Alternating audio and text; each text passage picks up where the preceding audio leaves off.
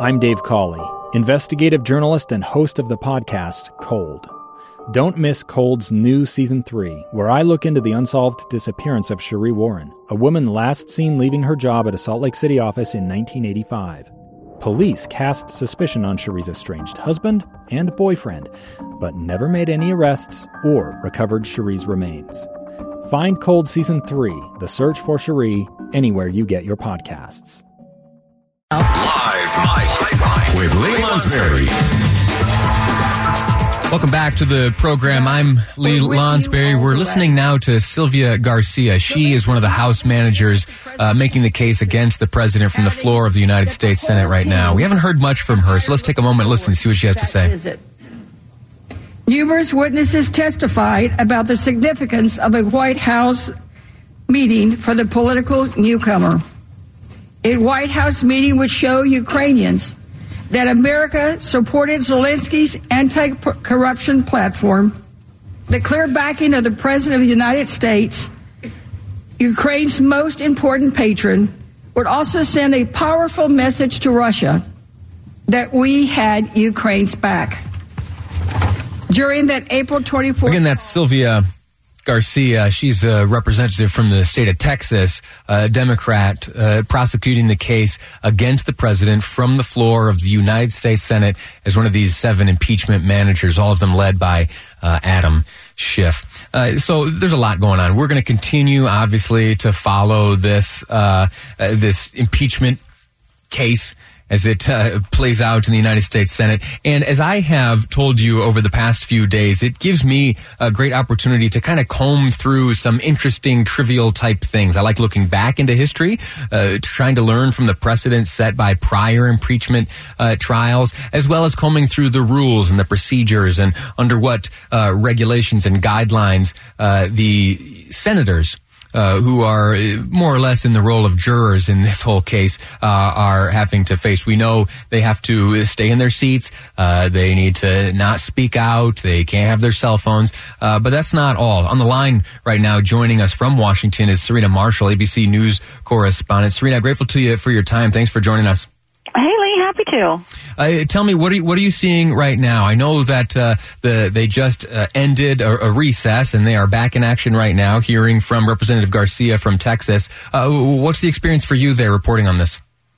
Well, it's really interesting because the rules that govern the Senate impeachment are different for the members in the chambers, but also for the press. There is more restriction happening on Capitol Hill. You actually need a special ID in order to move about within the Senate, within the Capitol itself and the office buildings. To get in and out of the chamber, each network's just getting one ticket to go in. Normally, you're allowed to have cameras roaming about in order to get senator reaction. There's restrictions on where those cameras can be. In some areas, they don't even allow cameras, only print paper and pencil, and in some cases, still photographers. So there are actually ongoing negotiations between the governing Radio Television Correspondents Association and the Capitol on trying to get more access for the press. But it's interesting because there are different rules for an impeachment. This is the only third one in American history to face an impeachment trial. And so it's kind of a learning curve for everyone, including the senators. For those senators, what are, if I'm honest, we've been kind of trudging through the details of this. We've been trudging through the substance of the arguments being presented. I'm looking for a break. There are some lighter, more interesting rules facing these senators right now, including what they're able to drink. Yeah, there are a little bit of fun moments in looking at these rules here. Water and milk, right? That's what we've been hearing over the past 24 hours. Those are the only 2 beverages allowed on the Senate floor. Lee, I will say technically water and sparkling water is the only type of beverage that's allowed on the Senate floor, and that governs any time on the Senate floor. Now, this whole thing about milk that we're hearing actually goes back into the 60s. Senator Dirksen, a Republican from Illinois, he asked during a statement he was making on the Senate floor, the presiding officer, if he could request a glass of milk. And that presiding officer said, there's nothing in the rules to prohibit the senator from requesting a glass of milk. And that statement has become now a footnote in history. And it technically now means that senators in this chamber are allowed to ask for water or milk as a beverage, but nothing else, no caffeine, caffeine, no soda. If they want to have their caffeine fix, they're going to have to either leave in the middle of arguments or wait for one of those recesses. And Dirksen, a senator so accomplished, certainly in this little role of introducing milk onto the floor, so accomplished that he would have later a Senate office building named after him. Yeah, exactly. One of the biggest Senate office buildings, and it's where actually the most senior senators have their offices. It's the one immediately next to the Senate side of the Capitol building. Let me ask you this, and I'm not sure if we know the answer, but just if you're close and able to kind of peek in, we know that cell phones, each senator has a little cubby hole there near or in the cloakroom. I have an iPhone. I also have an Apple Watch, and I was testing out this morning how far could I get my iPhone from my Apple Watch so that I could still interact with my phone, text messages and emails and such like that. Have you seen any senators there checking their wrist throughout these proceedings? Yeah, we definitely have. They're not allowed technically to have any electronic devices in the chamber. That is a break from typical Senate rules. Normally we're going to see them in the chamber with their cell phones, with their tablets, etc. But during this process, they have no electronics. You mentioned that cubby that is outside the chamber. It's essentially like a kindergarten cubby with holes and numbers, and you put your phone there and you see which number it is.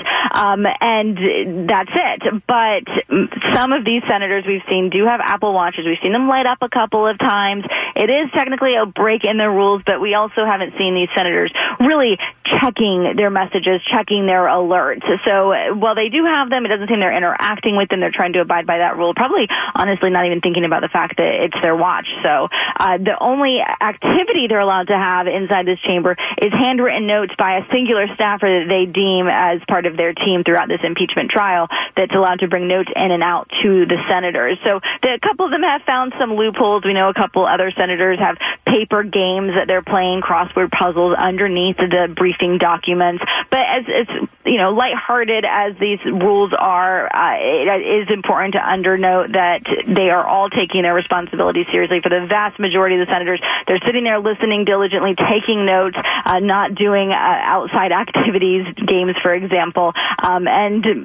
These are long days, 13 hours yesterday. We are just in the beginning of today's testimony. We had 2 hours, and now they're ramping up for a few more, likely to go 8 hours today and then 8 hours over the next 2 days for a total of 24 hours over 3 days.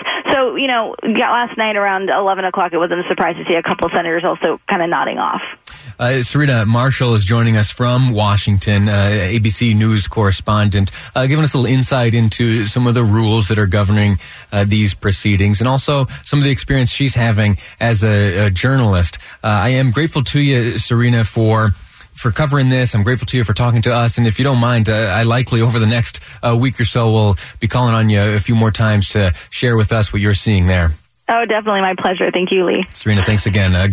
Sarita Marshall from ABC News joining us from Washington. There's a lot left here on today's program. We haven't mentioned throughout the morning today, but I'll do so now, that terrible tragedy out in Grantsville of last Friday. There was a suspect arrested and has been in custody, and today will be formally charged. We expect at about 2:30 in a few minutes from now to have access to those court documents outlining the charges leveled against this young suspect. We know that the suspect is a juvenile, and it's expected that they will be charged as an adult for these crimes, at least for murder charges, likely, and maybe an attempted murder charge against the father of this Haney family, who spent a day or so in the hospital and was released.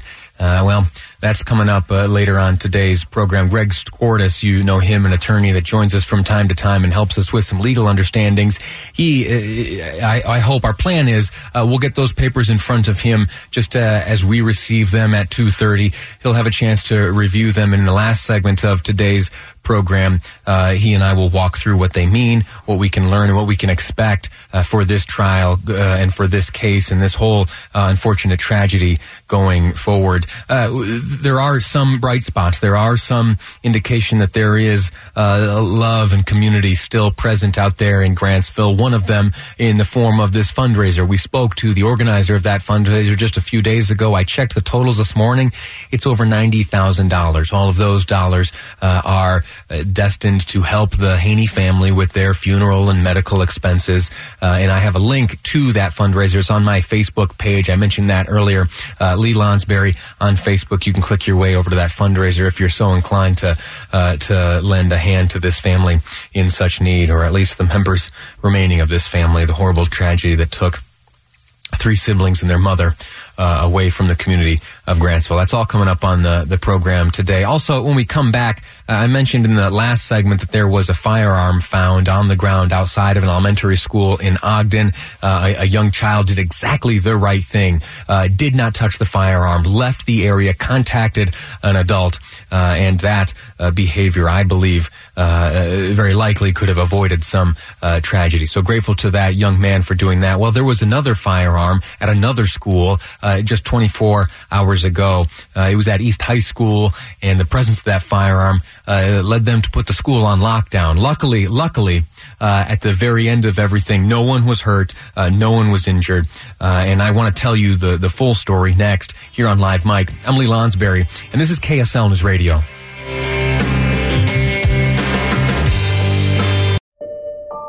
I'm Dave Cawley, investigative journalist and host of the podcast Cold. Don't miss Cold's new Season 3, where I look into the unsolved disappearance of Cherie Warren, a woman last seen leaving her job at a Salt Lake City office in 1985. Police cast suspicion on Cherie's estranged husband and boyfriend, but never made any arrests or recovered Cherie's remains. Find Cold Season 3, The Search for Cherie, anywhere you get your podcasts.